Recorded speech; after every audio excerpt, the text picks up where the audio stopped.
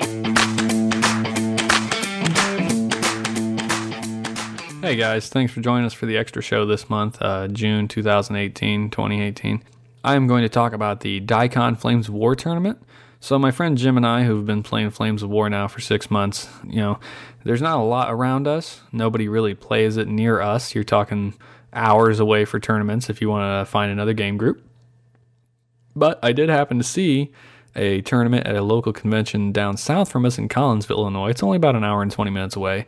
And they were running 100-point version 4 mid-war, so I talked my buddy Jim into going down there with me. And it's interesting because we've only played a couple games at 100 points. You can check out the YouTube battle reports. I think we have 2 of them on there at 100 points. And we just thought it would, A, it would provide us playing a game that we aren't used to. And then B, it would get us into a different gaming area. So when I went to Adepticon, I recorded the extra show talking about Flames of War at Adepticon, and I didn't particularly love that tournament. I thought that, maybe Flames of War in a tournament environment wasn't for me, at least not at that level. But I thought if we go an hour and a half south of us, there'll be different people. It might be a different meta. Maybe guys are just more about historical accuracy, or maybe they're more about just having friendly games and they're not so concentrated on winning, or I just thought it might be a different kind of feel, so we decided to go down there. I didn't want to let one tournament determine my feelings on tournaments in general for the entirety of this game system. So we went down. It was a Saturday. It was a single-day tournament, 2.5-hour rounds at 100 points, 3 rounds. We had 8 players. 10 players, not 8 players. Yeah, that's right. Gee, I'm in that league. Can't remember anything. A guy named William ran it. Really appreciate you running it, buddy. Jim took his Germans. At 100 points, we were talking about it, and I was like, man, at 100 points, you could run a Tiger. And he's like, I'm already painting it. Really, that's kind of the secret of this tournament, is I used it to get Jim to paint his stuff, because Jim's not the fastest painter on earth, and he hasn't exactly been painting. He has been buying a lot. He has an issue. He likes to buy things. So do I, but I paint them as well. So we did get Jim to paint a 100-point army. Mind you, 29 points of that was a Tiger. I took a 100-point American force. The base formation was a rifle company, so I had a rifle HQ, 2 rifle platoons that were short rifle platoons with an extra LMG bought in. I had 5 M3 Lees, 2 of them were upgunned. I had 5 Stuarts. I had a set of Warhawks, a 6-man mortar platoon, and I took 20 points worth of upgrade cards, command cards. So everybody on foot was upgraded to skill 4 and hit on 4 instead of being hit on 3s and skill 5s, because balls on that. I also had a recce platoon and a 75mm assault guns on the half tracks, and I upgraded those guys as well to skill 4 so that they could range themselves in decently. And it worked out well, actually. I think those upgrades were well worth the points investments to get them up to being hit on 4. They became super survivable, especially at the start of the game. You start dug in, concealed, gone to ground. Suddenly you're needing 6s to hit me. It was a lot more survivable for me. And ranging in all my artillery on 4s instead of 5s, it really did make a big difference. So round 1, I played against a German player, the guy that actually ended up winning the tournament. And I can't remember what any of these guys had really at this point. I put some pictures on Twitter if you guys want to go search for those. Only a couple pictures. He had a number of Panzer IIIs, some Martyrs, 10.5mm artillery, the Scout Car Recce platoons. He had some Stukas, and then I think 1 rifle company. Is that right? No, he had 2 rifle companies. Good grief. But we ended up playing No Retreat, which is the long table scenario, and I had to attack, and he got to choose the board edge, so he had a great edge where all his artillery was hidden behind a very, very large hill. He had his spotters on top of that hill just throwing artillery all over my face. And what ended up happening is I came up the board, and there were 2 objectives, one which was way out that I was not going to get anywhere near, and then one that I could actually get near. All my tanks came around one flank towards the one that I wasn't going to get near. I really shouldn't have went that direction.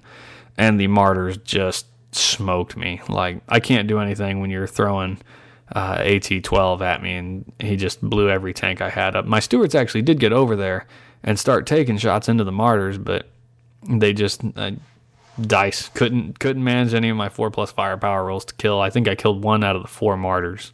And then my infantry was all over the 1 objective, and he came in basically at the very end of the game. He threw everything he had at those infantry to get them off that objective. His Panzer IIIs went in, his scout cars went in, his infantry platoon went in.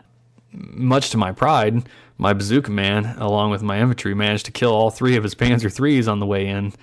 They killed 1 on the way in and then counterattacked and killed 1 and bailed the other. And then, of course, he couldn't drive away, so the bailed one died as well. And then, it kind of went back and forth for a second, but eventually he did break me. I had to fall back off the objective, which is what gave him the win. Round 2, I fought another U.S. list. He had armored rifle platoons. And so he had 2 recce platoons, an armored rifle platoon, a unit of 3 M10 tank destroyers. He also had a group of Warhawks. And this game was against him from the start. Again, this was the no retreat scenario. We were using the More Missions battle chart, I guess you would call it, to decide what the missions would be and then random out of that. So this ended up being no retreat, the same scenario I just played, except this time I was defending, which was great for me. He basically had to drive across the board, and the board wasn't very good for him. It was pretty wide open.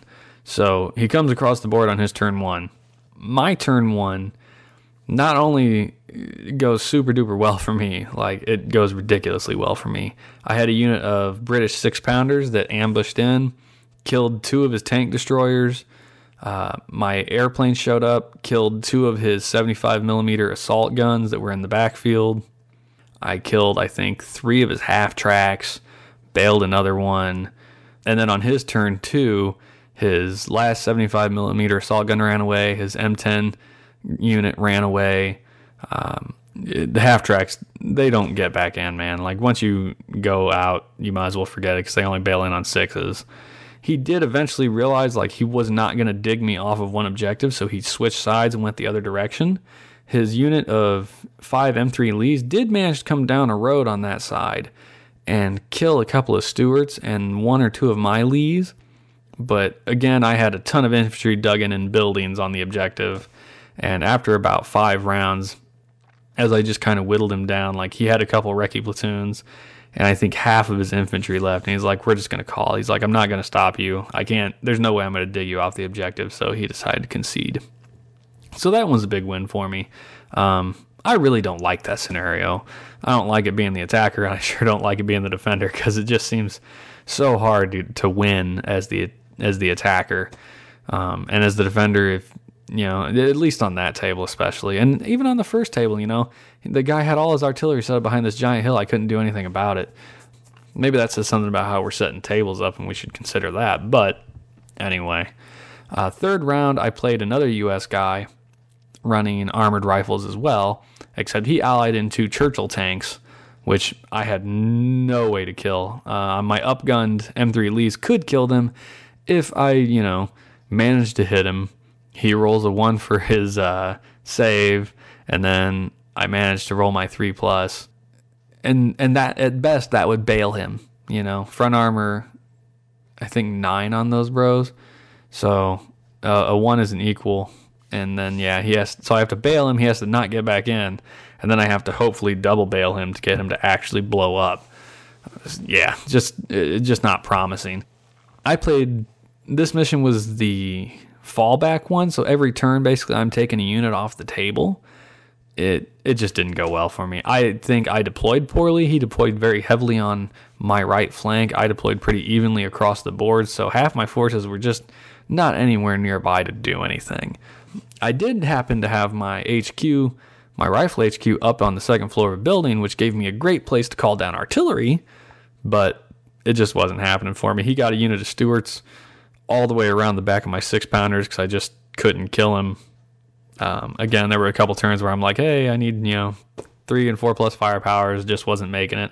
I killed about half of his Lees, but he took me off the objective on, I think, turn 4 and ended up winning the game. So 1 win, 2 losses. Everybody there was pretty friendly. Super nice guys. I do think that was a more entertaining and fun tournament than I had at Adepticon. And maybe Adepticon, was a little harsher because I had a hangover and it was 4 rounds in one day, which is a lot. Like it wears on you. It really does. But me and Jim really did enjoy. I think Jim went 0-3, so lost all 3 games. He said in one game he actually did lose the tiger. Someone managed to kill it. So I'm not entirely sure how that occurred, but obviously tigers can be killed. I think it was against the U.S. guy I played in round 2, so he had 3 M10s. They can kill a tiger, so it can happen. There was enough prize support. Battlefront was super awesome. They sent a bunch of stuff. All of us got a free Churchill plastic tank, so I have a Churchill now. Don't know exactly what I'll do with him. I guess I could ally him into a game for just humor's sake. Or, I've got Lees and Shermans. I could always just run a British armored list for funsies, and just to kind of change everything up. Like I said, a guy named, I think his name is Clay. He played Germans, and round 1 I fought him. He ended up winning the tournament. The guy who I played in round 2, his name was Everett, I believe. He won best sportsmanship. Clay also won best painting. And then they had an award. So they said they had like a side thing that they said, hey, if you want to bring a table and terrain, please do. And so I'm pretty sure 3 of the 5 tables we had were brought by players. One of them, I brought a table of terrain. Now, if you guys look at my Twitter, or if you watch the videos, I brought my Normandy table, which is a super crowded table, but it's also very cool looking in my opinion. It's got telephone poles and roadways and a small village and trees and hills and lakes, and it is very busy, and everyone said that. Everyone's like, that table is like super duper busy. But it did get voted for best table. So the award for best table, in my opinion, was probably the best award there, was a cigar box battle mat, Eastern Front cloth table mat, 6x4. So that's like a $60, $70 mat. I was super excited to win that, let me tell you. Some of the other prizes, there was the KN Church, which is a really big church. It's like a $58 building from Battlefront.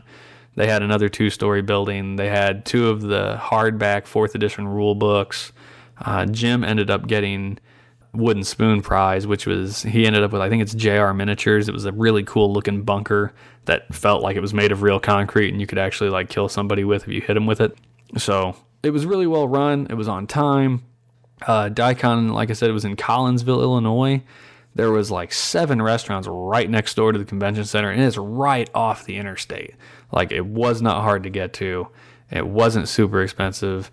Single day reg was, I think, $25, and then it was $5 to get in the tournament. So if you guys live, in Southern Illinois and you play Flames of War, you're interested in Flames of War, next year, take a look for DieCon. You can look that up. We had a lot of fun, and, I certainly wouldn't be against going back to play again next year. So thanks for listening to the extra show this month, guys. Sorry I didn't get an extra show out last month. I was going to talk about the board game convention that my family went to called Geek Way to the West. That's in St. Louis, but I didn't get to it, and really there's not much to say. It's a board game convention. It is a hell of a lot of fun. Look up Geek Way to the West. It's a great time. But that's it. Thanks a lot. Have a good one.